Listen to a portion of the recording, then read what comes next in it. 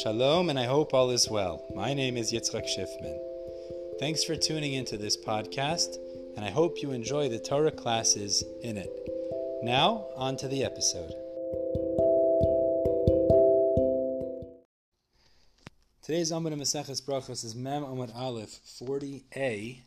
We're beginning the top of the page, the first words on the page. We're going to have three sections in today's learning. We begin in the first section talking about a hefsek that is a problematic type of hefsek after saying hamotzi before consumption, and those that are not. The Gemara lists three specific kinds of hefseks. If after saying the bracha of hamotzi, the one who made the bracha said to those who were there, take from the bread that I blessed, or if he says bring salt or relish to dip into it, or if he said knead the bran that was meant to feed the oxen.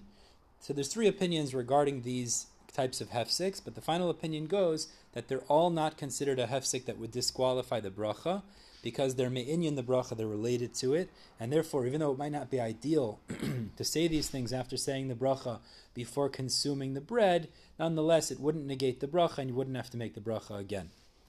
The Gemara tells us that the mevarich, the one who's saying the bracha, shouldn't make a bracha until all of the people that are at the meal have salt or relish in front of them with which to enjoy their bread.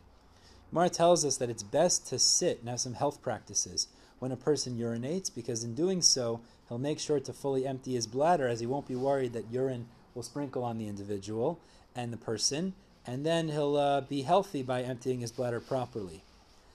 Alternatively, a person could stand near loose earth, and then he'll urinate fully because he won't be concerned that it'll splash back on him, or if he's in an elevated area, near a sloping area, that would also be effective to accomplish the same purpose.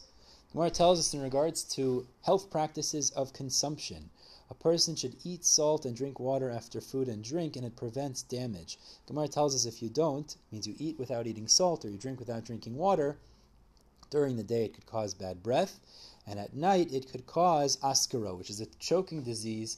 As Rashi explains, it has to do with digestion, which is called in English, it's called diphtheria. Gemara says, if a person causes his food inside of him that he's eaten to float in water, which the Gemara says he drinks a flask of water per loaf of bread that he's eaten, he won't have intestinal issues.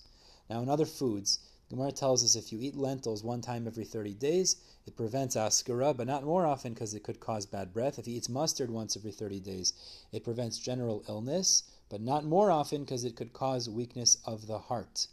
Eating small fish prevents intestinal issues, and it causes a person to be fruitful and healthy. Seemingly it affects his reproduction also. Eating fennel, or the Gemara calls it ketzach, prevents heart illness, but the odor is considered dangerous, so you have to eat it without smelling it. Moving on to the second section, Rabbi Yehuda in the Mishnah had told us on grass-like things, yerakos, you say bore mine deshoyim, whereas Tanna Kama said you say bore priya adama. And the Gemara tells us we paskin not like Rabbi Yehuda, which means we say bore priya adama on those yerakos, those green vegetables. But Rabbi Yehuda's reasoning is that since it says Baruch Hashem Yom Yom, which teaches us that you should bless Hashem on the day, me'ein the day, which means on Shabbos you bless Hashem based on what Shabbos entails, and also on Yom Tov, etc. And a similar idea would be true with foods. You should bless Hashem in the more particular way, and thus we distinguish between general vegetables and yerakos. Nonetheless, we don't paskin this way. Actually, passing the Tanna Kama, you say Bor Pri Adam on that as well. Now, the same author says that there's a distinction between Gashmiyus and Basar V'Dam, which means really between ruchniyus and general physical reality. In ruchniyus, a chacham who's considered full can absorb more, but not an empty person. An empty person who's lacking in wisdom isn't granted the dispensation to absorb more wisdom. But in the physical realm, something that's full can't absorb more. It's the opposite. Something empty can absorb. And alternatively, the Gemara says, again, based on the same pasuk, V'hayim shema tishma, if a person reviews, so then he'll be able to gain more insight, more sophistication, versus if he doesn't, he could forfeit what he's already learned. Moving on to the third and final section, the Gemara now tells us a new Mishnah when a person makes a mistake on his brachas, if he's yotzeh or not. So the Mishnah says if he says ha'adama over fruit, he is yotzeh. If he says ha'etz over vegetables, you're not yotzeh. And if he says shahako on all foods, he is yotzeh. Again, it might not be ideal, but you are yotzeh. Now the Gemara explains the first 2 points based on positions of Rabbi Yehuda in 2 different areas.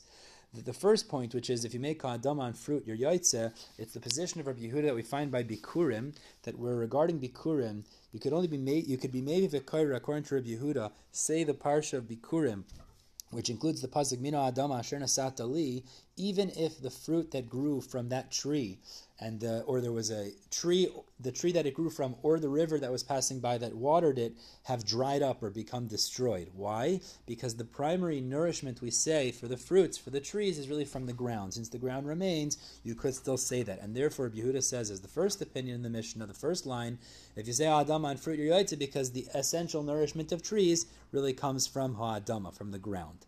The second rule that supports the second psak of the Mishnah, which is the reason there's a chiddush in saying if you say ha'etz on vegetables you're not yotzeh, is because even though Rabbi Yehuda holds that the eitz hadas that Adam HaRishon ate from was a wheat tree, so he calls that a tree. So you might say perhaps then if you make ha'etz on a wheat stalk you should be yotzeh because it's a tree. So the chiddush is you're not yotzeh. And the Gemara explains what's the rule. The rule is that if you remove the fruit and the branch remains and it could reproduce, so then you'll say Bore Priya Eitz, that constitutes an eitz, a fruit tree. If not, if the branch dries up and it doesn't reproduce, turn into Mem Beis, so then it's considered Ha'adama, you make a Bore Pri Ha'adama. We're stopping here at the top of Mem Beis, but as Hashem will pick up with Mem Beis tomorrow. Everyone have a wonderful day.